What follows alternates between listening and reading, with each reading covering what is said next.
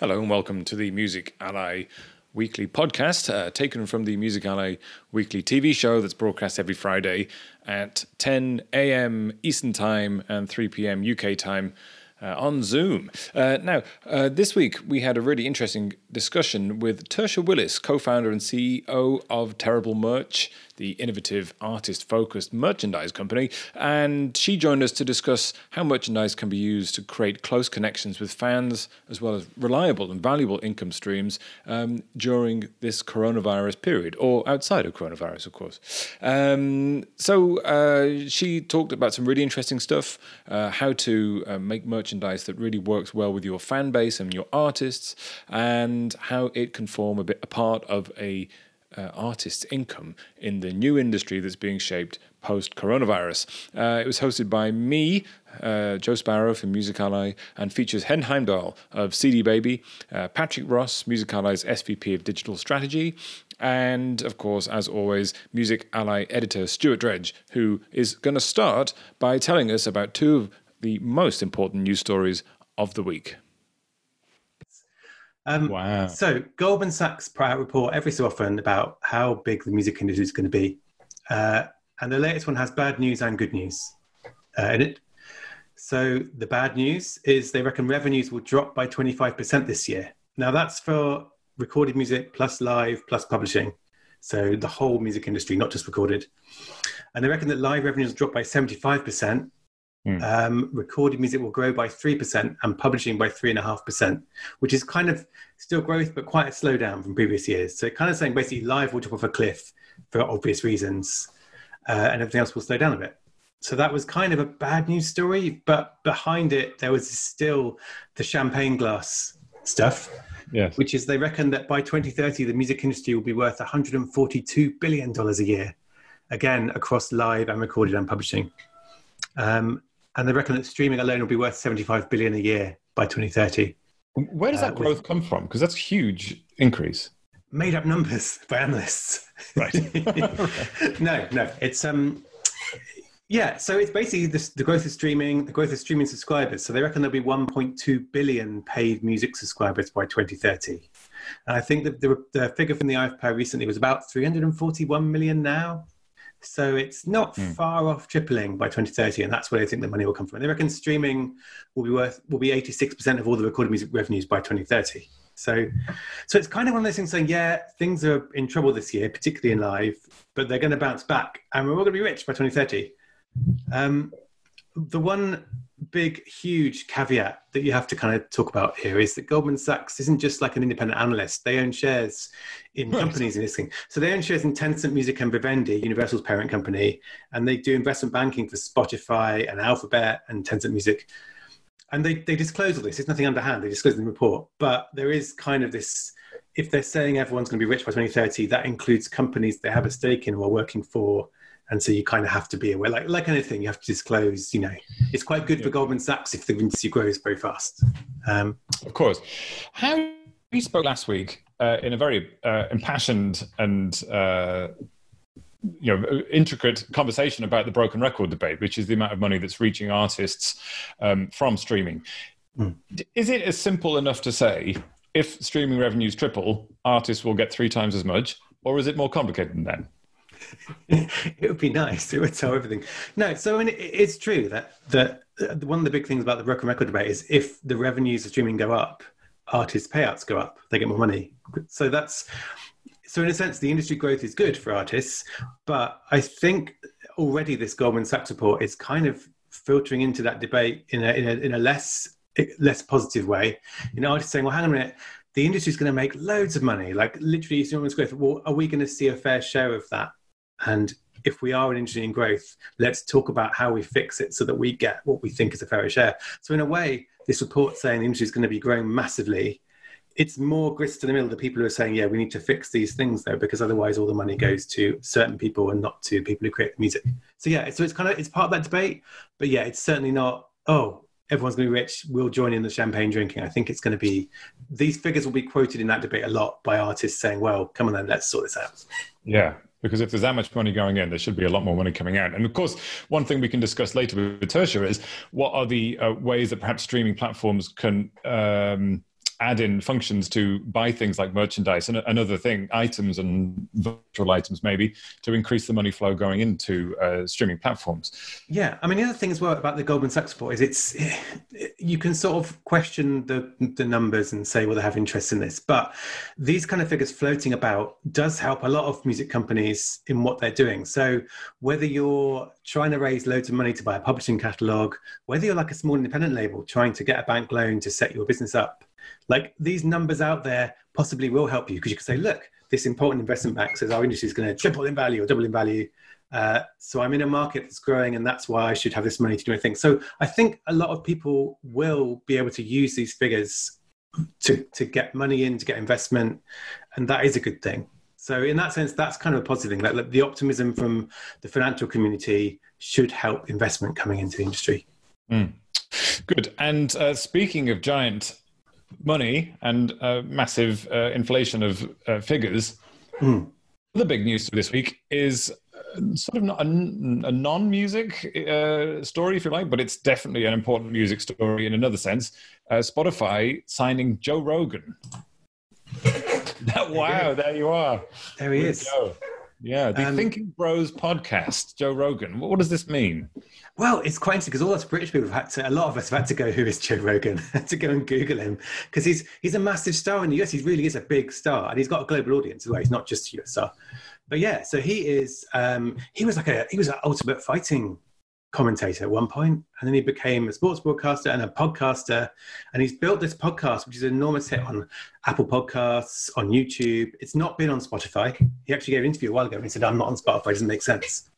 But yeah, so Spotify is paying somewhere north of $100 million. So the Wall Street Journal said more than $100 million. I saw some people saying, no, it's $200 million, to license his podcast exclusively. So they're not buying it, they're not buying him, they're just licensing it for multi-years, since how many years. And at the end of it, he can strike another deal or renew or get a little money.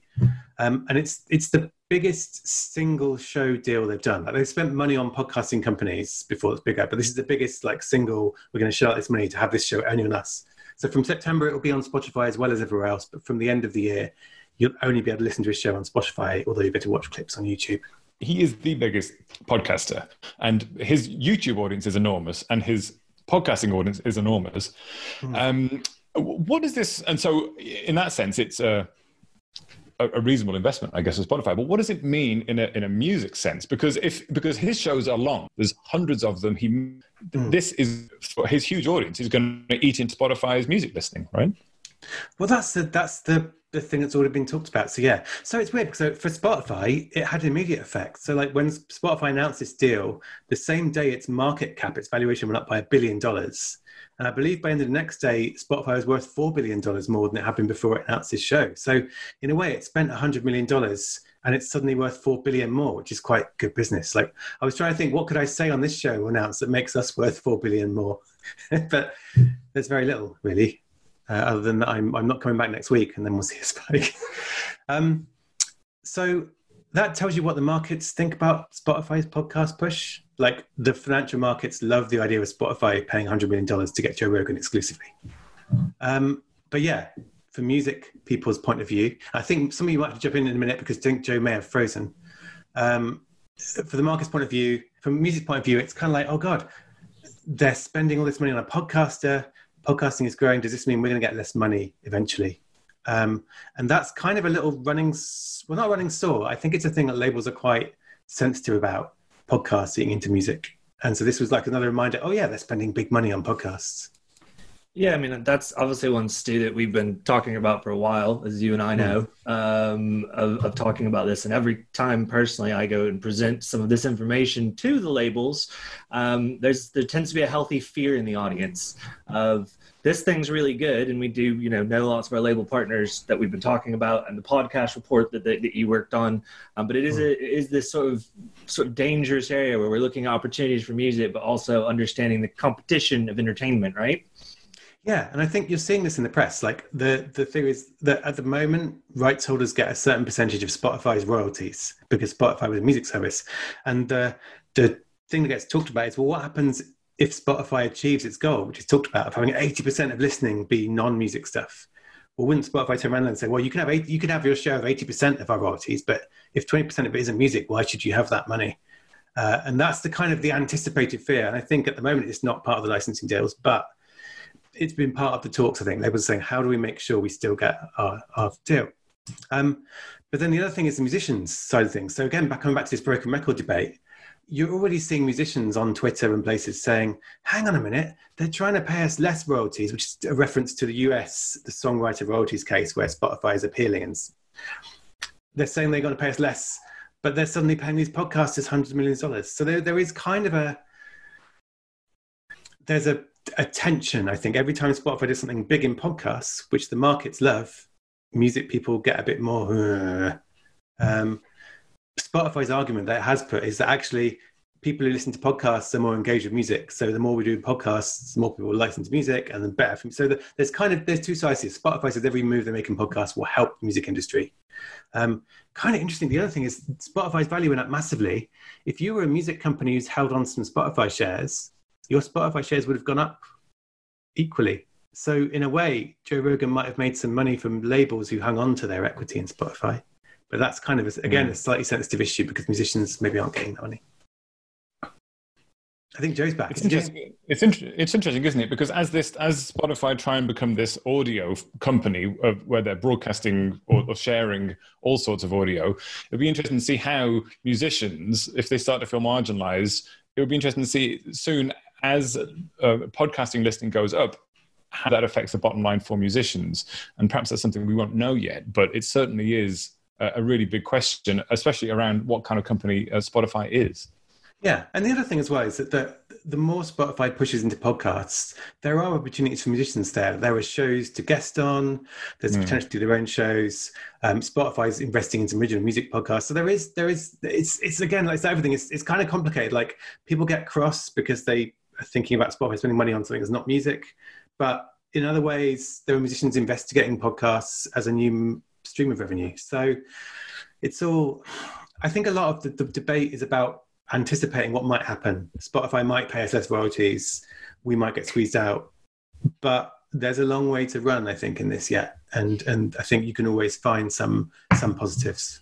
It's hard to say, isn't it? Because, I mean, I can all make some assumptions of what perhaps our guests from last week, Tom Gray and Sammy Andrews, might say about it. But again, this is a very complex and developing market, isn't it? And you could also put, as an example, say with Apple Music, they invested very heavily in creating original radio content, what they call radio content, but it's not a million miles away from podcasting and having that sort of parallel stream alongside the music. And it seems to be something that people like there, although we don't know how many listeners they have for those things. Yeah. And it's kind of interesting. Like, I was trying to think, what would be the Spotify deal that involves paying $100 million to someone in music that sends their share price soaring by $4 billion? You know,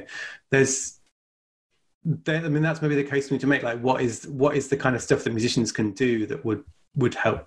So yeah, so it is really interesting. I mean, the other thing I think about Joe Rogan is he's kind of controversial, isn't he? He's kind of been a controversial figure sometimes. Like, he's had people on his show who have been linked with the white supremacist movement. Sometimes he's made some off-color comments occasionally. I think Spotify might be finding out the more you do in podcasts is you start to have these things of, if a podcaster says something that people get cross at, you're in the position of being the moderator. And Spotify does moderate hate content in music. Yeah. So it'd be interesting if Joe Rogan said, yeah, I want to have someone on who's like a white supremacist or I don't know, like that might be the interesting moment of, oh, wow, we invested loads of money in this and now maybe we have a disagreement over the content. So yeah, it's going to be really interesting to watch. But the devil will be in the detail of how long it is and how many people listen to it. For sure. Thanks, Stu. Two very fascinating stories there. And if you enjoyed hearing Stu's very good analysis of just two of the week's big stories there, then of course make sure you signed up for Music Ally's weekly daily newsletter and all the analysis that Music Ally puts out to the subscribers. So thanks very much, Stu. You're gonna hang around with Joe Rogan now and probably, I don't know, talk about whatever hallucinogenics he's interested into this week. I'm looking forward to this. As a person whose last two items of merchandise were a Chemical Brothers mug and a Courtney Barnett pair of socks, I'm kind of Well, I'm a middle-class merchandise buyer, so I want to kind of see what's coming next for the kids. Yeah, I mean, you must be one of the key audiences, I would imagine. So yes, thanks, Stu, and great to see you, and see you next week, of course. Thank you. So Stu's going to leave us now, and that brings us on to the main event. Before we do get to Tersha and merchandise, next week, remarkably, we're joined by a superstar DJ, Martin Jensen, who has 12 million monthly listeners and nearly 1 billion plays on Spotify. He's been connecting with his audiences on a series of live streams in the last few weeks that generate millions of viewers each time. So he's going to be here to talk about connecting with audiences as a superstar or in his genre, and what to do and how to best connect with your audience. And part of that, I imagine, as Patrick is frantically running around in the background for some reason, is to do with the way of building up a close connection with your audience and then selling merchandise to them, which brings us on to today's topic, which is that innovative merchandising in the coronavirus era. Now, Tersha, you are the co-founder and CEO of Terrible Merch, which is, of course, a great name for a merchandise company because we are all obliged at this point to point out that your merchandise is not terrible. It is excellent. So that was a clever bit of thinking. Now, your company is one of the more modern merch companies that are making sort of innovative, artist-focused, high-quality merchandise as a deliberate strategy. And what we want to talk about is two things, really. How is that market changing we're always talking before and after coronavirus, but how has the market changed in recent years? What is merchandise these days, and what does it mean to artists and to fans? And the second part is, how can artists looking to build the connections with the fans today use merchandise in an innovative and good and effective way? So first of all, what is the state of play in merchandise? What have you seen? Well, and let's start with the COVID update.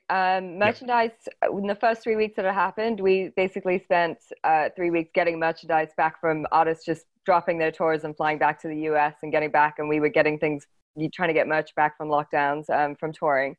And we had this moment where we looked at it and we're like, okay, touring's gone. And touring may be gone for the next 18 months. It could be up to 5 years if we're really useless at finding a vaccine, which we can't put it past anyone that it could take that long because that's the record of it. So everyone kind of went into like a bit of like, we all got a little shell shocked over it. And then we realized that there was this amazing opportunity that hasn't actually yet had its moment, which was e-commerce. And I think in a few weeks, everyone realized that e-commerce is actually something that hasn't been done right and has become really important. So the artists started to build their online businesses and take them quite seriously and have a good eye on them. And I think people like Bandcamp have been responsible for that by having that first Friday of every month where they don't take any commissions, but also just artists realizing that the only way that they're going to be able to start a financial relationship with their fans is by having them purchase something. And the only way they can do that at the moment is merchandise. So we actually saw a huge commitment from artists to making great products, making them in the right numbers, and building an online presence and making that experience a valuable one. But also we curate our roster, so we're lucky enough to only work with great artists that are that we pick. So we kind of have a different perspective on this, I guess, to other merchandise companies. But we saw a lot of artists just making a few products that were really, that they knew their fans really wanted, that they put a lot of care and time into, and that sold out pretty much instantly because they weren't over making them, or they weren't trying to flog old tour merch. They were making something that was really considerate, that they knew their fans could afford and that they would want. And so we've seen online kind of grow in a really great way. And the focus being on merchandise rather than physical music, which for us is vital because artists make more money on their merchandise than they do on physical music. So it's a great step for them building their businesses. And what is that like in relation to, let's say, before coronavirus? But in recent years, merchandise has obviously been a really interesting and expanding area, especially for artists perhaps who are independent. What has it been like in the last few years then, that market, and what sort of trends have you seen? Well, I mean, live music kind of has been growing and growing massively right up until the point of the pandemic. So obviously merchandise is a huge part of that. Merchandise has become something that helps artists also chart in recent years. So you can see with the majors, they use merchandise to bundle things to help music chart, which doesn't always benefit the artist when it's bundled that way for releases. But live music has kind of been where it's at. There's an old-fashioned model of merchandise where mostly merchandise companies are making money from it and not actually the artists. So they'll get paid in advance and they won't really see any of their live music merchandise revenue because it's on a royalty system that's rigged, as bad as record deals are. And yeah, but there's been a bigger focus on it at show, and the artists we work with have seen their merchandise sales steadily increase and kind of like surpass their physical music sales at shows. I think about 65% of all like merchandise bought is now actual merch, or anything bought at show in the secondary sales kind of sector is now is actual merchandise rather than music. So it's become far more important than it used to be. And it is, it's the most, obviously at live, that's where fans make that emotional connection with the artist, and they're more encouraged to buy and shop. And we've seen artists become more aware of that as they aren't able to sell physical music. So as they're becoming more aware, and your proposition is that you're looking for high quality and thoughtful merchandise which connects with their fans, can you give us some examples of what a good example of that might be in terms of finding the right thing for the right fans?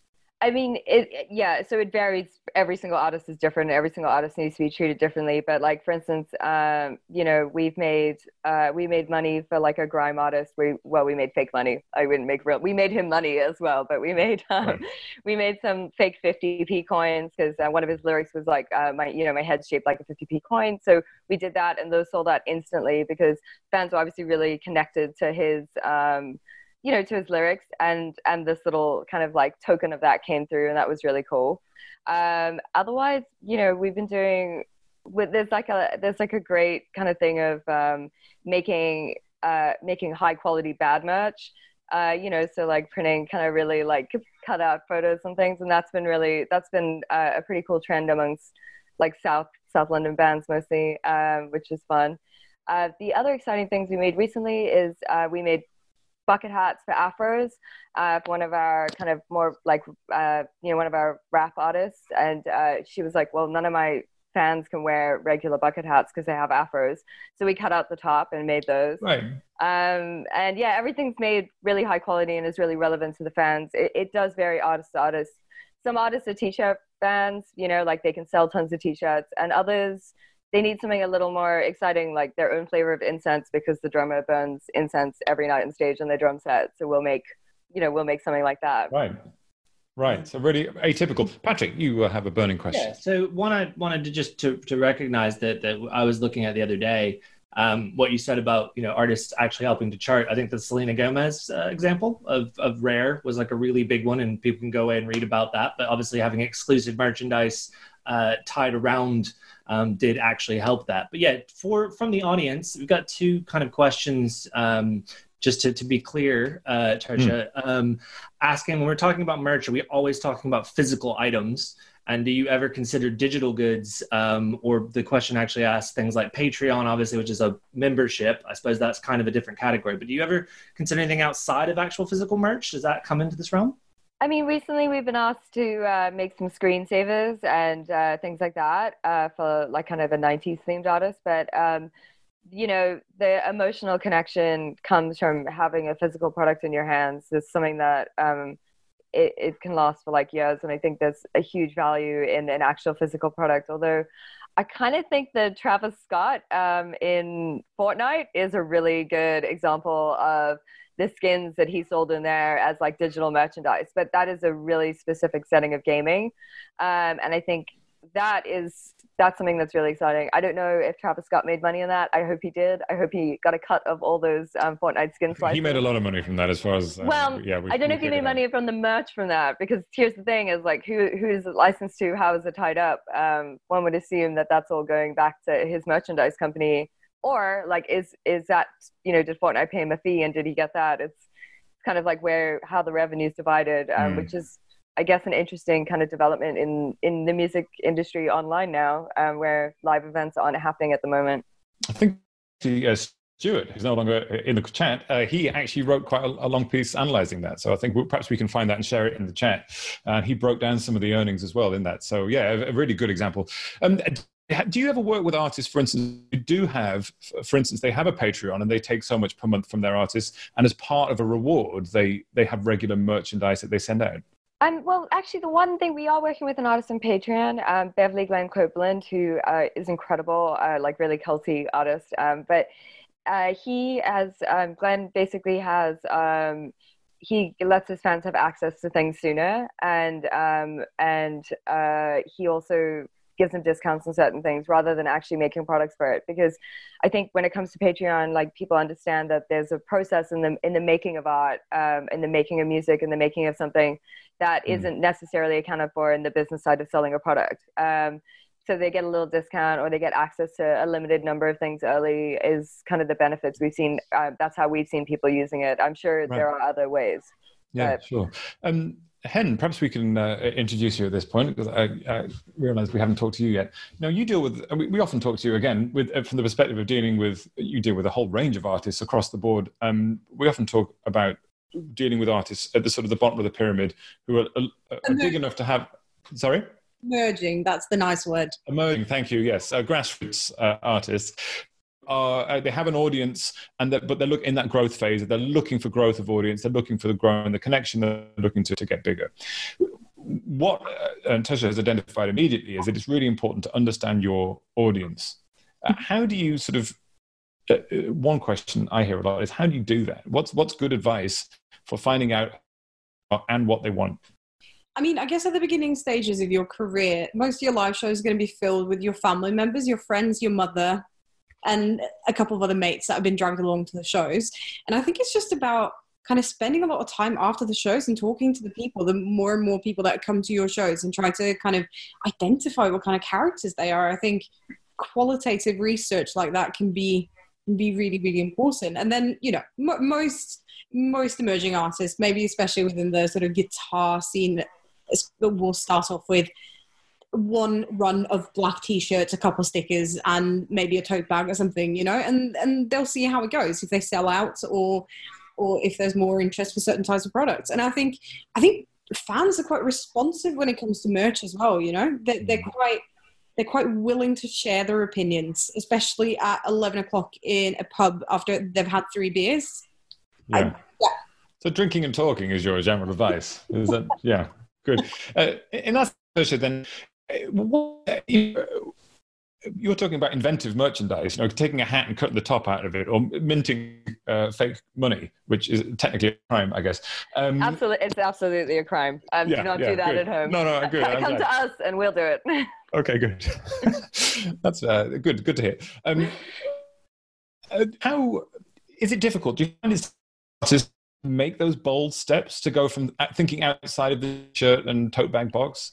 I mean, you know, we when we work with an artist, we work really closely with them, and we try to push them further out of that box if that's who their audience is. Now, you might just have a 6 Music Dad audience who wants to buy a t-shirt, but you might also have,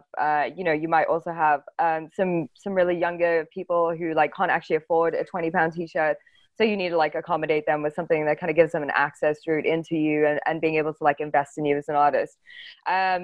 It really does. Yeah, there's a lot of things that come into account with it. I think you have to consider, the artists, their fans. A lot of artists are strongly opinionated about their merchandise, and a lot really don't care. The one thing this pandemic has done has made artists care.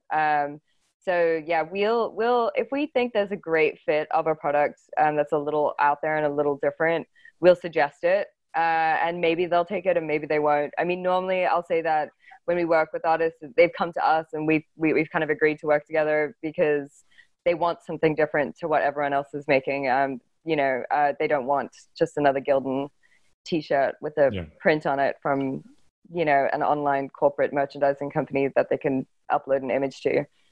Yeah. Patrick, can I ask a little question on this? Given last week's episode and talking about Broken Record and talking about streaming, there were some questions posed about, should we be using this as a time to help change and inform consumer behavior? And me, I should have my consumer behavior better than anyone's because I've worked in this, and we all should, right? And I had a band, one of my favorite bands, Starfucker. I saw that they canceled a 7-week tour. Their fans were attacking them. It was horrible. And I went to go listen to their new album, and I sort of did the maths and realized I'd have to listen to it 2,500 times to get them a $50 t-shirt, the same price. So I just went straight over, bought a t-shirt that I've wanted for a while. And is this actually an opportunity for the artists to come forward and explain why they're doing this? We all know that they're hurting, that it's big news right now. And we're talking about all these other things that we're trying to fix, but for them to actually go forward and explain to people that this has always been important. And in fact, now is the time to educate the consumer. Well, I think, yeah, first of all, it's actually become important to the artists. Secondly, I think artists shouldn't be ashamed of running a successful business. They should be acting like Apple does or Supreme does, with queues outside their stores or queues at the merch table. They should be creating that kind of demand with their fans, and they shouldn't be ashamed of it. Like, 21st century retail operation, and if you're doing it online, do it online. But yeah, this isn't a time to be ashamed of, like, you being a great entrepreneur and making your business work and making it thoughtful and considerate. It's also an opportunity for artists to actually make merch that follows their values or ideals. And I think the one thing that's really important to us is that artists can't sustain themselves by selling their tour merch and kind of donating it to charity, and that fans need to be aware of that, and they should be supporting that. And merch is a really, it's the most likely way you're going to be able to give money to an artist as well, especially independent artists. It might be a little different with the majors, but merch is like it's almost like a direct deposit to artists. They get the money relatively quickly from their online stores, or if they're selling it themselves, they get it instantly, and that really does help them pay rent, make more music, save up for the next tour, the next album. Merch really does like build that kind of like and they shouldn't be ashamed of it. Like, it's what enables them to make great music. Yeah, they should be running it like a business, and they should be proud of it. Do you think that there's a shift in understanding on the audience side of the economics, and particularly maybe recently with coronavirus, and artists have been very open about their earnings? Do you think that they understand more that as a fan, they have a sort of, not a responsibility, but if they want to help their artists, they have to do things like buying merchandise? Is that a noticeable change? I mean, there's definitely, we're seeing that. Obviously, there's a thing about who's been affected and who hasn't in the virus, and who can afford and who can't. And that's the beautiful thing about merch, is that if you can afford it, you can buy it. So unlike a ticket for like a digital streaming event or something like that, like, you're being denied access if you don't have spare money. Merchandise is something that if you can participate, and if you can't, like, you can save up and do it later. Or so it's not it doesn't exclude someone from an activity with like a paywall, but it's there for people who can afford it, which I think is a really nice, that's a really great way to support an artist if you can afford it. And it's also really not demanding that your fans who can't afford it are denied access to you because of it. Perhaps throwing a question over to Hen and Patrick. You both work in various different ways promoting artists. Is your sort of recommendation when working with artists is a good way to use merchandise to help either grow the audience or grow the strength of connection between an artist and their fans? Yeah, I think you should always be looking at all these different pieces of the cake as one whole thing. I think they should be working in unison. I think you should be thinking across them. And as Tersha said, people have time to do that now, and we're seeing that on the digital front. And actually, I was looking through some old Music Ally articles this week, and I found a quote from Jesse Sculler, who said, "To me, the best merchandise finds a balance between reflecting the artist's brand and values and making a sometimes quirky nod to the specific campaign." And I really like that quote, because I think the best merchandise have that connection with the product and with the artist, and it communicates something, and it captures a specific moment in time for that artist or on the journey. So yeah, I think you should be thinking about it as a package solution, and use merch to grow your streaming, but equally you use your digital presence to grow your merch sales. Yeah. Patrick, what's been your sort of experience and recommendations? I mean, so yes, Hen and I, we work across an artist together that we manage, and he's always wanted to do merch, but he also always wanted to be successful at streaming, which we're doing, thankfully. And he wanted to be, successful at live, which kind of dried up. And actually, on his own back, we launched an EP, and he went and rushed out. And if I'm honest, I should have known as his manager, but he went and got all of his merch live. Because he realized on week one, he's now understood after a year of having good streaming support, and we're not knocking it in any way, but he's realized that it's still been really hard for him. And Hen actually came up with me to speak to some students that I teach in Lillehammer, Norway, at a school called Limpi. And that was we had a bit of a chat, and that was one of the things that her and I discussed. We're kind of coming up with it together.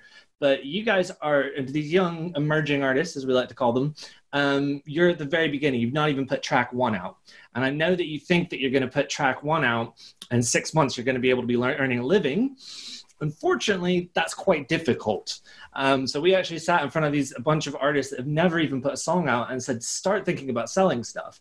And you could kind of see the gears turning in their head of like, wait, I could sell things? And it's like, you've got ideas, you've got songs, you've got concepts. And as we put it to them, don't worry about 100,000 people. If you get 50 fans, 50 emails signed up to your mailing list that is your sort of core fan base, and you get 50 of them to buy something for you, amazing. And they're all asking, how do I quit my day job? Well, maybe it's actually thinking about, as Tersha said, making this your business and not waiting until you've got this massive groundswell, but actually doing it from day one, so that these people go away with getting the first edition t-shirt that you can't get anymore because they followed you from day one. And people are going, where the hell did you get that t-shirt? And it's like, oh, I've been a fan of theirs for years. They don't even make this anymore. Yeah. I'm feeling envy now just by you saying that, and you're using a hypothetical example. Sorry, Hen. No, I was just saying, I really agree with what you're saying. I think nurturing your early adopters is not only developing a super fan from the get-go, but it's also you're buying yourself a street promotions team, people that are walking around with your t-shirts or your hats or your tote bags or whatever it might be that you come up with. It is also promotion of you as an artist and as a brand. So when we talk about merchandise in 2020, is what we're actually talking about that our sort of definition of a musician and an artist has changed. There's this old understanding of, you make music, you go on tour, and you sell these other things. Is it actually so fundamental to them as an artist that an artist should be thinking, maybe even before their first song, what their first piece of merchandise could be, perhaps? You know what? Like for us, we'd say that artists, like maybe the songs and the music is actually marketing to sell the products. Because the products used to be the records with the music on for artists to take home. Now streaming has like zeroed that almost. Even though it's on the rise, it's not a viable revenue stream in a sense. Like we can just be honest about that. But merchandise is the thing that it's the physical product that it's the physical product that fans can buy now. So yeah, that makes. And when you talk to artists, again, this is anybody, I guess, when you talk to emerging artists. Well, actually, before I say that, Tersha, at what stage in a career can realistically an artist start making and selling merchandise? Well, we're really lucky to live in a time where everyone has enough data to kind of look at who their fans are. They can see it on their Spotify or they can see all their things on wherever they're uploading stuff to, and they can look on their Facebook and see who their fans are. They think they can sell 50 t-shirts or 50 items or 50 of a product or, the minimum kind of amount you can make a profit on. That's when we think the right time is. I think it's always a little silly to prematurely invest in merchandise. You're running a business, you need to do some marketing, you need to let people know who you are, what you're doing, you need to make some connections with fans, and then you need to give them something to buy and something to invest in. Right. And do you ever, this is a question for everybody really, I guess, but when you talk to an artist, maybe Patrick as well, what you were just saying, when you talk to artists at that stage and you say, hey, actually the thing you're selling is not music, how do they react to that? How do they feel about that? Oh no, artists hate that. But they hate it less now that COVID has happened. Now they're on board, but they did, an artist wants to be considered an artist, and they often don't look at themselves like a business. And again, that's just this thing of they are a business. The music business is called the music industry because it's about making money, and artists should be about that too. With that, especially the fact that, okay, we know where live is right now. I think a lot of artists, to what you've said there, they start out thinking that my product is my music. Maybe a year goes by before they realize that the current ecosystem isn't in a non-transactional. Their next thought is live, and obviously those two are connected with them of like, okay, I want to have it digital, and then but as I try to tell them about getting actually booking a venue, is that the venue is going to ask you, the promoter is going to ask you, what can you sell?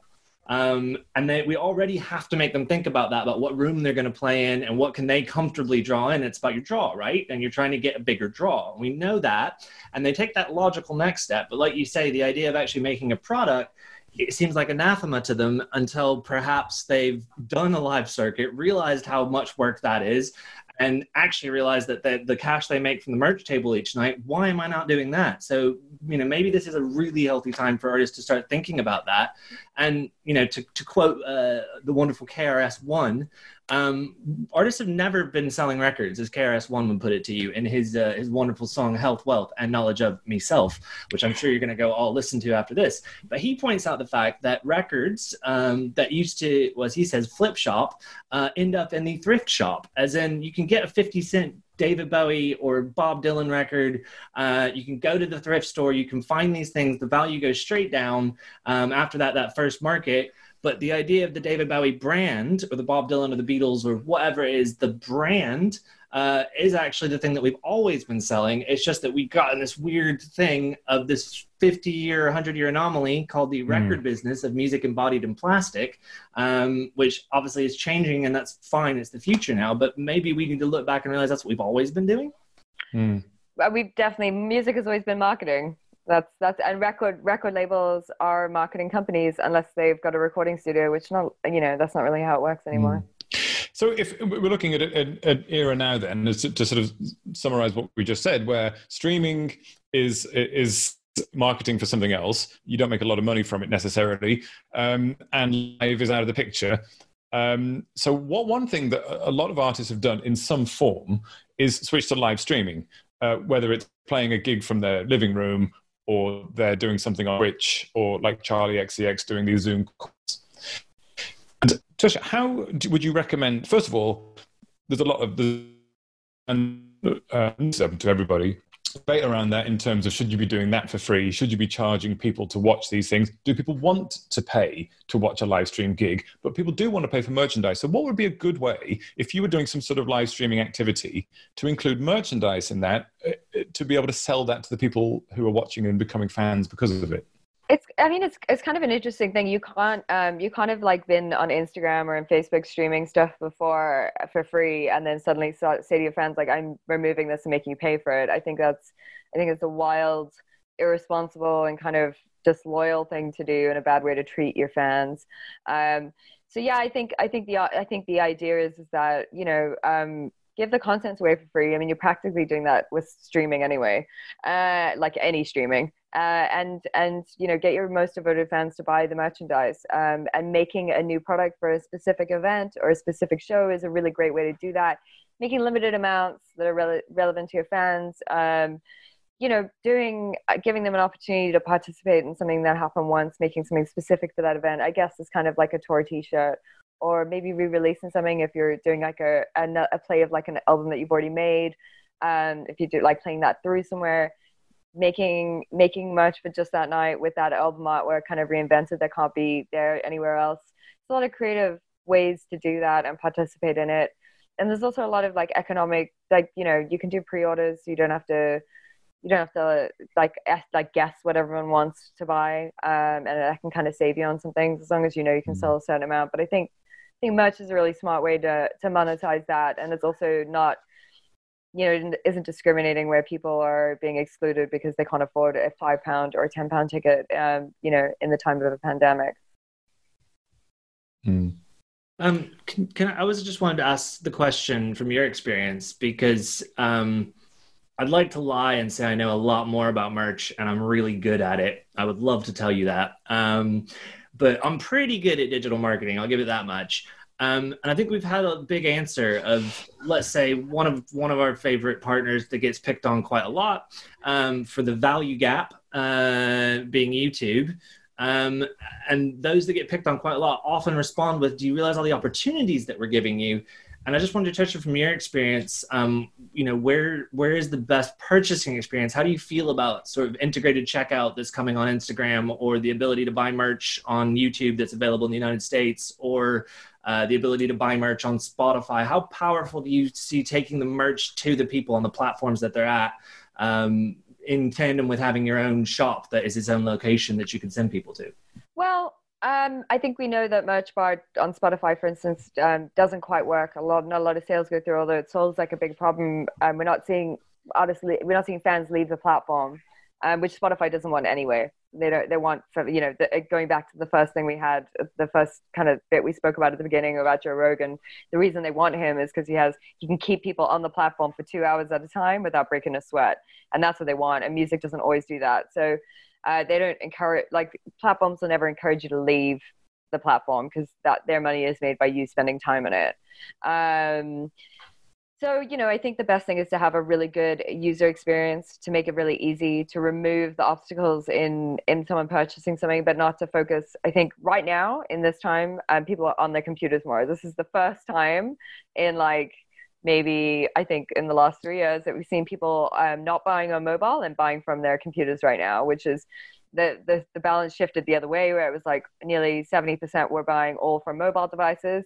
It's now 70% are all buying from their desktop devices. So, keeping the user experience really clean and easy to do, where they can pay on Apple Pay if they're paying on their mobiles, just making that process like ASOS does. They make it super easy for you just to buy, just to make sure that there are no obstacles in the way.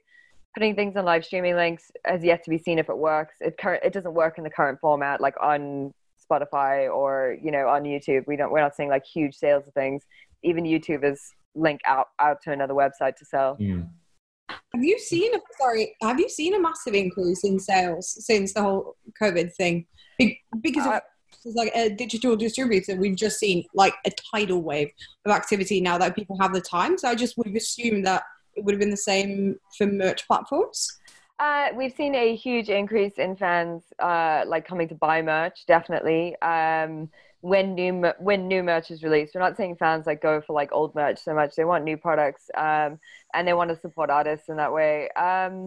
Higher value items, or yeah, I mean, we're not seeing it's not, the items haven't been cheaper. I think this is going to change as things go on, as we head into a recession. I think we have to be more a little more inventive and kind of a little more careful about our price points, so that we're inclusive of everyone, and everyone can kind of access it and support an artist in a financial way, without breaking the bank on whatever that means for them. And that's kind of a global phenomenon we're going to have to deal with. We're probably a little luckier in Europe than, let's say, the US will be at the end of this. But yeah, there's been an increase in online sales for sure, but it's nothing compared to what an artist would sell it live. Just we have to say that most transactions for merchandise always happened at a live show, and it'll never be quite like that. But we are hopeful that'll come back. With regards to that, then, Tersha, I mean, oh, sorry, go on. Yes, Patrick, please, yes. Chat, which everybody probably is seeing, but obviously when this gets broadcast back, but Music Glue stat, thank you, Jesse Schiller, saying, and I have been saying, that there's been a 250% increase year on year. So this is pre-COVID, this is just generally increase on merch coming from our friends at Music Glue. So that's an interesting stat. Yeah, I mean, it is. I mean, merchandise is there to be bought. People want to engage with it. They don't have record players. They don't have cassettes. I have a record player, but different times, right? Yeah. See, this says something about our age, Patrick. Though this is not my house. Actually, that's not my record player. Ha. It's just a backdrop. He doesn't live inside at all. That's you're inside. You guys, you've swapped. You're actually inside a Musically white box, aren't you? That's right. You know how he's really into. He's such a marketing expert. He can make himself like he's anywhere. Oh, that's brilliant. I want that. It's like a special power. But yeah, there's definitely been an increase online, but live is where we were seeing most of the sales, and live is where artists made the most money if it was done efficiently, and if obviously they weren't signed into any kind of advanced deal or 20% deal with with the merchandise company, which you guys can look into how we work. We don't work like that. We're all about artists making really profitable businesses, because then we'll see them come back and then we can make money from it. So, their success is our success kind of thing. But live is where it's at, and we've seen online increase. Although as soon as the pandemic kind of hit, we saw online fall off 30%, which I think was just a big shock to everyone. The whole situation was a big shock to everyone. So we've lost Joe, haven't we? Yep, that's all right. We can carry on. You can always hear with us in spirit. I'm really interested about that, like the higher end market of merchandising, like the super fan bundles, the multiple £100 or thousands of quid, because obviously you wouldn't sell that necessarily at a gig, right? You wouldn't be carrying around boxes, like £700 boxes of whatever. So have those kind of sales remained relatively stable, gone up or down, or? Oh, I don't know, actually. We don't, when we've made really special products for people that are like for super fans in that way, it's been part of an album campaign or release or re-release schedule. So I don't know if that's something we can kind of comment on directly in that sense, but I would assume those would be better off online. I don't think anyone wants to carry home a really valuable piece of merchandise after a gig. I mean, we have people that don't want to carry posters home after a gig, so We got Joe back. Oh, he's back. I'm back. Yeah, sorry. Obviously, someone in my building is streaming a lot of very high definition. I'm assuming pornography at this time in the afternoon, and it keeps cutting out. It's not me though, folks. I don't know if you've covered this, Patrick, but there's a question in the chat which perhaps I'll bring into the conversation. Someone, Kristen, hi Kristen, said, I saw artists selling shout outs in live streams and coffee chats. So selling small one-on-one experiences, even if it's just a hello or a short chat. What are your thoughts on that? And does that count as merchandise? Because one thing I wrote about recently, actually, on Music Ally is in China, where the streaming platform was a bit more nuanced in how people can communicate with their fans and make money from them. They are live streaming and taking tips, a bit like on Twitch, and doing these shout outs for money. First question is, do you count that as merchandise? And two, could you see a way to move that forwards? And so it does become a kind of merchandise system. I mean, it's definitely a secondary sale of, so you can lump it into that category. Like, it's definitely a secondary sale of like that experience. And it's a sale as a result of that experience if they're online and doing that. I mean, it could be.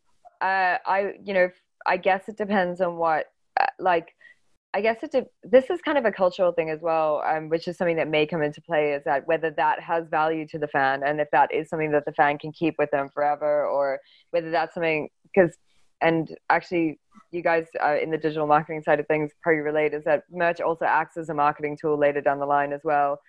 So it's whether that, whether it can tick all those boxes and do the same as merch is really the question as to whether it can be considered as merch. But, like digital downloads on the little cards that came in, that came in vinyls, I guess that counts as a music sale. So why wouldn't another kind of digital version of merch count as merchandise? I mean, we found an artist recently that you guys have covered a fair bit called Emma McGann, who right before this whole thing happened, she was supposed to set off on an American tour, and she was selling £20 or $20 virtual tour passes, which kind of sits in that crossover between a live experience and a merchandising experience, whereby you gained access to live streams of all the different shows, but she was also planting a tree per subscriber, sending a postcard from the road, inviting everybody to take part in this like collaborative playlist for the road trip and everything. So I thought that was a really interesting example of something that kind of isn't necessarily clear-cut merchandising like a t-shirt, but then sits that nicely in between, I think the interesting thing would be like, we'd probably measure it by how you could sell it and replicate it, and how much money was being made off it, how profitable it was. That would really dictate whether we would ever like consider something like that merch, because we're in the business of helping artists build their businesses. So. And I think there's a powerful point here, especially coming off of, we've just published a report with the BPI today on superfans, which is out there. People should definitely read that, based on an event that we recently did. But we were talking a lot about superfans, and when we talk about streaming, I often tell people, please don't look at your listener numbers, because they ebb and flow. We always try to get people to focus on their followers. And again, to kind of go back, to these emerging artists, explain to them that if you got 10 or 50 super fans, that actually giving them the number one reason in retail, as my mother used to always tell me owning a retail store, that someone didn't buy something when they walk into your store is that no one asked them to. Yeah. And how many times we're not actually going out and saying, not being upset about how few of them are, but just being thankful that you've got enough of them. And I suppose we see this on Patreon, where you make these super, top value items. Maybe there's 5 bundles of something that's super exclusive, and you only need to sell 5 of them. Is the thing, and then you've got the tier, the tiers, and I think that's really powerful. How do you play to that? I mean, I think, it's like you getting your super fans and keeping your super fans requires a financial commitment. That's the music industry has taught us that. If they are big spenders, then you need to accommodate them. If they want to give you more money, you absolutely need to make things that accommodate that and accommodate that in any way possible. And it is a business, and you do need to ask your fans to spend. But I think artists are almost like they're apologetic in many ways about it being a business. And I think the one thing that COVID has brought to this is that artists are now really serious about their business and the things that they can control within it, and selling limited products and merchandise and super bundles and connecting with 10 fans that'll spend a lot of money and that will help them along the way has become really important to them, and they see the value of it now, which is something that we've been preaching for years. So it's kind of a wonderful place for things to kind of be right now. What are the most common mistakes that artists make around merchandise, whether it's the timing of it or the type of merchandise or not pushing it? What are those common mistakes? The biggest one that affects merchandise being successful is overstocking it, making too many items and keeping it in a warehouse and letting it lose money, signing big merchandise advances. If you're going to be like a big artist, that's one of the biggest things we see that artists make, is that they give away so much revenue for a small advance in the front, and they never see another penny out of merchandise again. And that really just kills off a huge amount of revenue for artists. And it's just the one thing we always want to say is, like, don't listen to your manager and don't take an advance on this one, because you're going to, like, we can see a band that's going to do it. You can feel it. You can feel like when they drop 50 t-shirts and they sell overnight and they've played 2 shows, they're like doing amazing things, and they're going to be a big merch band. And then all you want to do is just be like, please do not take a merch advance, because you're going to make so much more money out of merchandise than anything else, because it's going to be profitable for you as long as you don't take it. So, that's, and also, quality, just make quality products. Please make when you say quality, products. what do you mean? Are you talking about the actual physical quality, or are you talking about something else? I'm talking about things that are, number one, like good products. So they're relevant to your fans and your audience. And number 2, like they're not products that are going to fall apart. If you really, if you really want your fans to like engage with the brand, you want them to wear your product every single day for like the next 10 years, and it never like be broken or messed up. You don't want to buy a t-shirt that'll be washed once and it's over. You'll actually come to resent them. I mean, that's happening to me right now. This is a very old, it was very expensive Grateful Dead t-shirt. It holds up. I've had it for years. It doesn't break down. It was expensive when I bought it, but it's a nice piece of merch. That said, I'm not going to shame him, but one of my favorite artists I went and saw in Atlanta got the exclusive tour shirt years after this, and it's upstairs falling to rags. And every time I see it, I'm like, oh, I love that t-shirt. But I would have paid for it. I would have paid an extra $10 at the time. If you just got something sustainable, which is a big deal to me, if you just got something that I know and I felt good about, because I've actually had artist friends who sell me a $5 t-shirt, and I'm like, where did this come from? I don't know. I got it from cheap place online. I'm like, so do we know if this came from a sweatshop? I love your band. Are you selling me sweatshop merch? And to actually think about that and the long-term effect, as you say. I mean, it's vital. Considering, we have a huge opportunity to educate your fans, and with making things sustainably, fans will spend a little more for a high quality product. It's a touch test that retail's been doing for years. When you walk in and you feel a t-shirt that's got a soft enzyme wash on it, and you're like, I love you. Like, that's the same thing that happens at the merch stand, as long as you let your fans engage with it, which I'm sure any merch table, if it's you selling it or if you have a merch seller, they'll let their fans touch it and know how good it is. People don't mind spending that kind of money. Also, otherwise just making sure that the quality is evident on there. I don't think anyone wants to spend £10 to get a really bad item of merchandise when they could spend 15 to get something great, and I think people do care about where their products come from. And if they don't, you as an artist should, because that's good business. Yeah. Patrick, really good question in the Q&A. Yeah. You're talking about the top one where we might be being too US centric. We've been told, for all of us that are none of us based in the United States, and one of us only half American. But Tersha, are you looking across the globe when we talk about this? And is there? I'm talking about mostly the UK, to be honest. That's where most of our artists are based, or this is the market we deal in mainly. We have a lot of US based artists, and we're working on a lot of projects in the US. But I've kind of been talking about how things are here. In terms of the question, what do you think about in terms of an artist, maybe bigger artists? The example they gave was Drake. You create merchandise for yourself to sell under your brand as an artist, or creating a separate brand that goes alongside you? I mean, you can do either or. I would say that I would say it depends on your power of marketing at that point. I wouldn't create a brand. I would capitalize on the first business first. I do think these are all the things that would help an artist grow a successful business, is that maybe starting a different brand right away isn't the smart move. Maybe you need to grow your first primary business first before you open up like a little subgenre of it. It also kind of depends on the dynamics within a band, right? Because that's always very complicated. Not everyone's a full band member, or not everyone has an interest in the business of merchandise. So And I think there's an important note here, just to be devil's advocate, and to go the artist that we work with, Ruben Donson. His merch is actually Passion People's Club, which is his label name that he puts. We go through CD Baby, but it's his label name.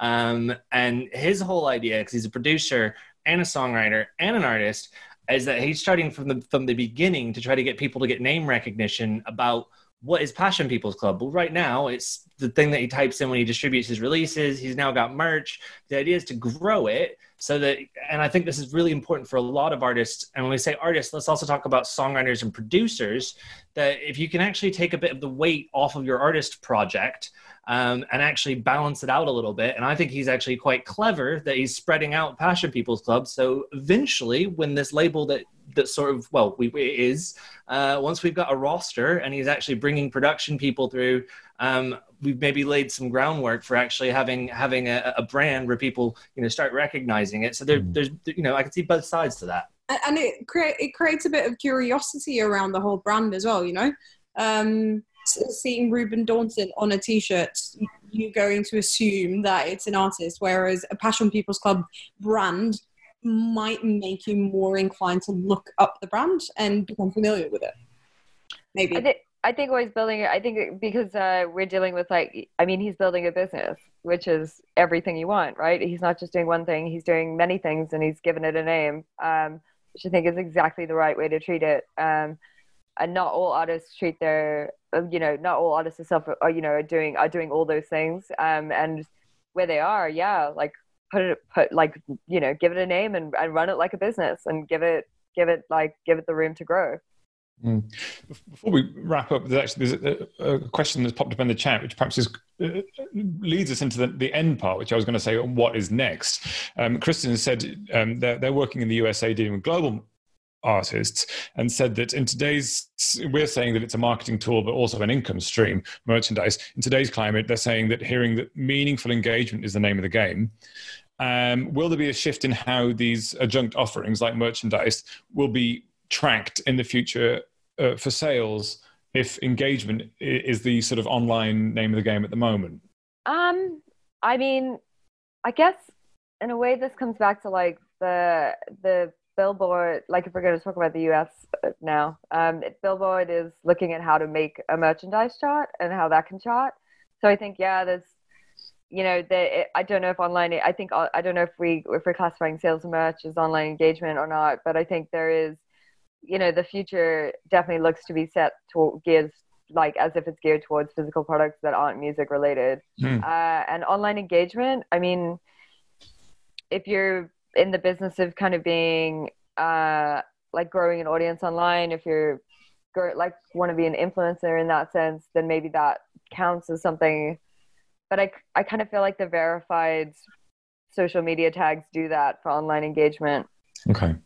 And in terms of the future then, we've spoken a lot about artists sort of transitioning away from being just musicians to being a sort of a brand, a creative brand, making not just music creatively, but communicating with their audience creatively in a bunch of different ways through merchandise, but also through perhaps live streaming and things like that. We're talking about, you've mentioned, Tersha, that a lot of sales go through live, but we don't know when that's coming back realistically.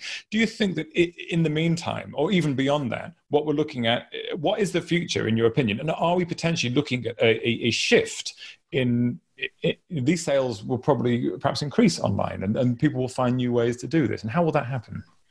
I mean, there's, they're selling alongside live events or one-time events. There's selling merchandise there, but nothing will ever replace the emotional connection fans have or make with you at a show.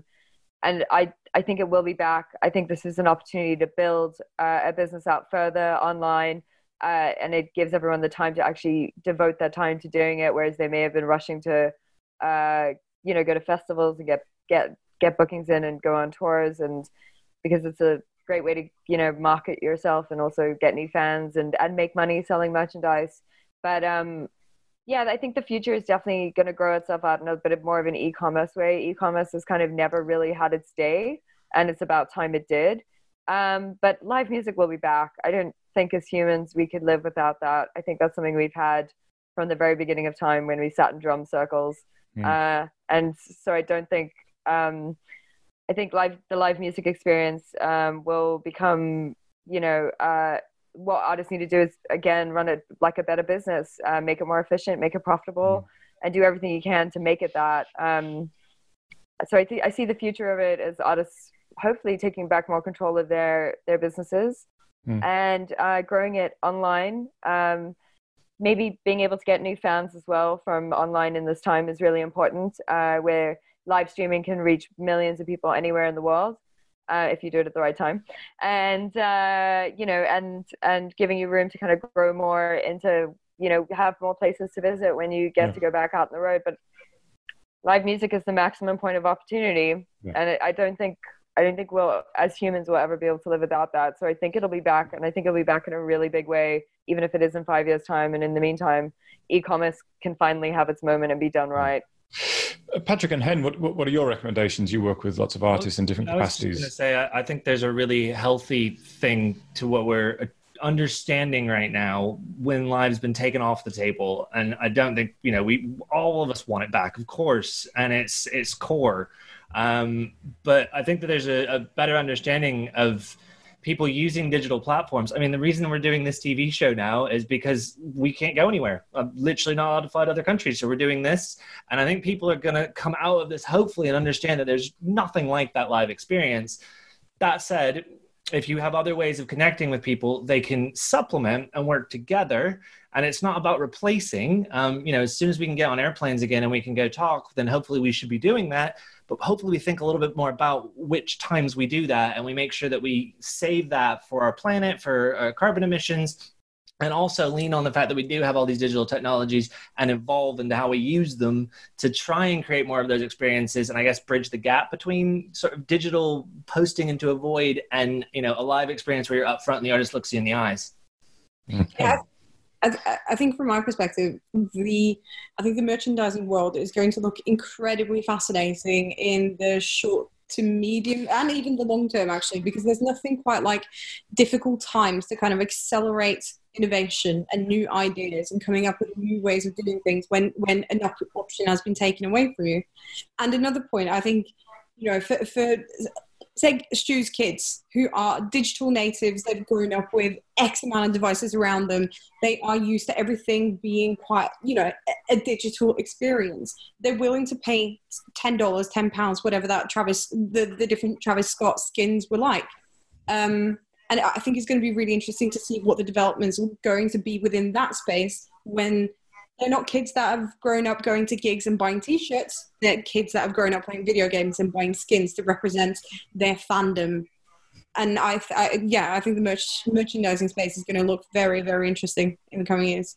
Fascinating. And one of the things that actually I wrote about recently on Music Ally was an American startup who are making limited edition virtual items, if you like. So like a trading card, if you like, of saying, I was at this gig in this year. So you can look back and prove you were at Ed Sheeran's, one of the first 10 gigs.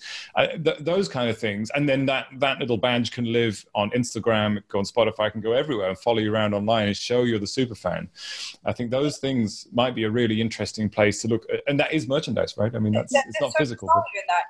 This is why Facebook has launched things like identifying top fans. People like having those, have being part of the kind of tribalism around an artist and being early adopters. So if you're an artist, define yourself clearly so that fans can define themselves connecting to you using merchandise. Yeah. I mean, we're advocates of merchandise. Make those financial relationships with fans last and stick and, worthwhile. Yeah, absolutely. Okay, well, we'll wrap it up there. But I think that's been a really interesting dig into the kind of options available for merchandise at the moment and what people are doing. So thanks ever so much, Tersha. I'm really grateful to have you here. And if people want to get in touch with you personally or look at your Terrible Merch, what do they do? I mean, you can find me personally on Instagram or LinkedIn if you're very nerdy. Otherwise, get in touch via Terrible Merch. We have a little contact form. I check in there at least every few days and reply to people. We'd be delighted to even just help you guys with questions, or you can get on Twitter. Some of us, we're on Twitter for questions. We get a lot of DMs. You can slide in there. We're available and happy to help with any questions or anything really. Even if you guys just need advice, obviously we don't work with everyone, but if you want to send us your music and we try and twist your arm into if we all like each other, we can maybe go on a merch date. A merch date. Wow, that's good. I like the sound of that. That's great. And the link to Terrible Merch and the contact form is in the chat room right now.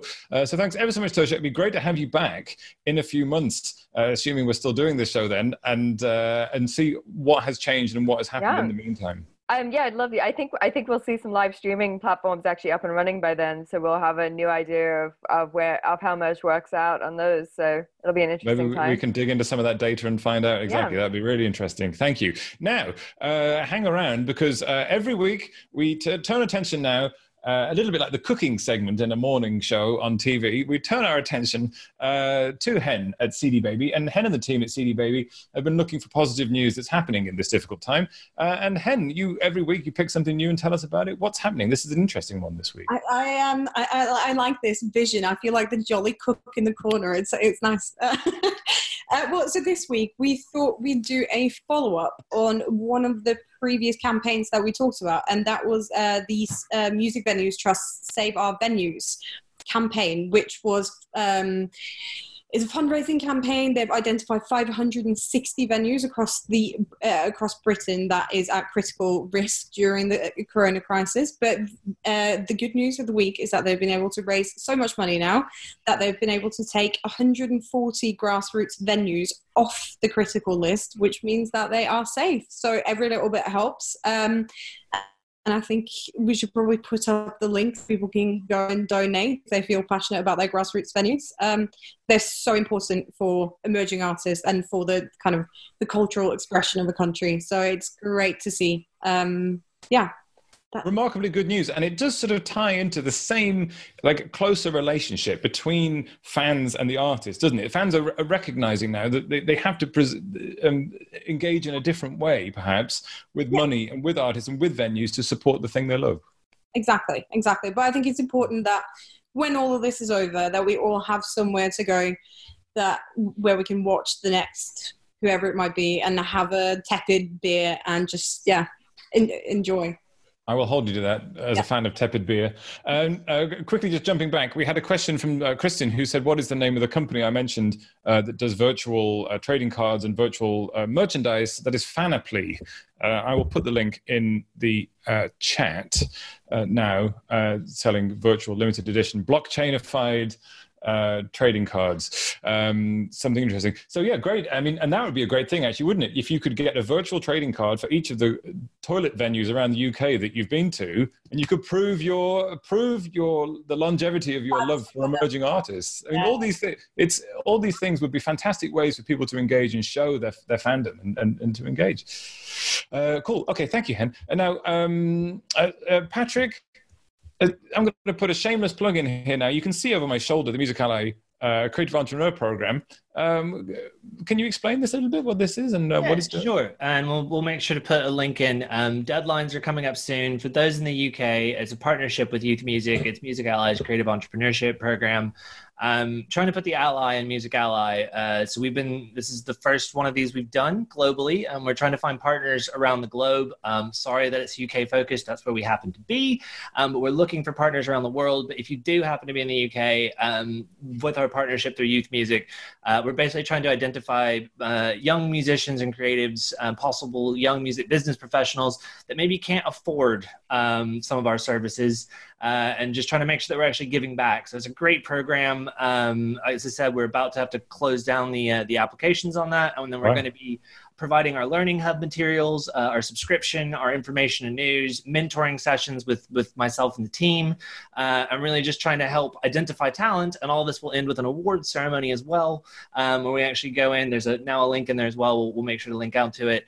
But yeah, thank you, Joe. It's something that we're really, really excited about. Hopefully we'll be able to roll this out around the rest of the globe, as we work with partners that can help us to find those in need, and make sure that we're, always trying to give back with everything that we do. Yeah, and a great opportunity for young people to come up with some innovative merchandise as well to make that connection. Yeah, fantastic. Hen, I forgot to say, if people want to get in touch with you at CD Baby and talk to you directly or see what CD Baby has to offer, how can they do that? So the easiest email to remember is probably uk@cdbaby.com. Okay. Or if you're feeling brave, you can try to spell my name, which is Henrietta with an E at the end @cdbaby.com. So yeah, if you have some distribution needs. Just put your personal mobile number into the chat, Hen, so just don't worry. Anybody just text her anytime. Hit her up. I'd love midnight on Saturday WhatsApps about distribution questions. So please hit me up. Thank you, Hen. Yeah, that's the sweet spot. And so there you go. Next week, just as a reminder, we're joined again remarkably by a superstar DJ, Martin Jensen, with nearly 1 billion plays on Spotify to his name, who's been doing some innovative live streaming, connecting to millions of his fans simultaneously, and I presume has been flogging merchandise to them as well, which is the right thing to do. And so he's going to be talking to us about exactly how to connect with your audience. So a good sort of partner panel to go with this one, really, because if you put the two parts together, you can make some money and connect with lots of people. That's very good, isn't it? It's and I would love to say we planned for that to happen in that order, but it's a complete mistake. And it just randomly happened like that. But it should be a really good one. So we're looking forward to him joining us. Now, you can, if you liked what you heard, you can try and get a Music Ally trial subscription for a couple of weeks at musically.com subscribe, and you can get the daily briefing and analysis from Stu, who was here earlier, and hear all this great analysis that we've been talking about today. If you want to see this again, it'll be on YouTube very shortly. There'll be a podcast of this show up next week, which is available inevitably on Spotify to try and drag people away from listening to music, of course. And you can follow Music Ally all over the place, including Twitter at Music Ally, Facebook at Music Ally FB. And again, it's in chat, but please do email Anthony@musically.com. So thank you very much for joining us. Have we got our licensing deal with Spotify yet for the podcast, or we'll talk about that after? We can talk about that, but okay. I want some heavy monetization and maybe some merch to flog on this as well. I want to really maximize the potential of that. We'll all be wearing our own Music Ally TV t-shirts next week, hopefully. Tersha, I don't know. Yeah. Look, I mean, if you want to make merch that you love and you love enough to wear, then you're hitting a sweet spot already. So. Fabulous. We can talk. Let's we can leverage that brand into some nice soft t-shirts. Yeah, I mean, I love you guys. The Music Ally thing you guys are one of my favorites. We always enjoy talking to you. It's been a pleasure. It's been a pleasure. So thank you, Tersha. But we're very, very grateful for you joining us, and really hoping to have you back. I'll be back in the future to see how things are going. Great. Anytime. We can't keep you away. Good. Yeah. Okay. And as always, Hen, it's been an enormous pleasure having you here and your input. Thank you as always. Patrick, in the Grateful Dead t-shirt, is much loved. It's been a pleasure. Thank you, Joe. Thank you, Joe, as always, for powering through this and being the host. I'm going to go now and find my neighbor who has been cannibalizing all the internet, and I'm going to go murder them or tell them not to use it on Fridays at this time for future reference. Invite them to the Zoom call, Joe. That's a better idea, isn't it? There you go. That's how you do it. You invite them to the party. And I'll sell them something. That's the mindset of a marketing merchandiser there. There you go. So thank you, Tersha. You can take 10%. Yes, thank you. Auf Wiedersehen, everybody. Look out for it on YouTube, watch it again, and on the podcast. Thanks for joining us. This has been Music Ally TV, and see you soon. Goodbye. Bye. Bye.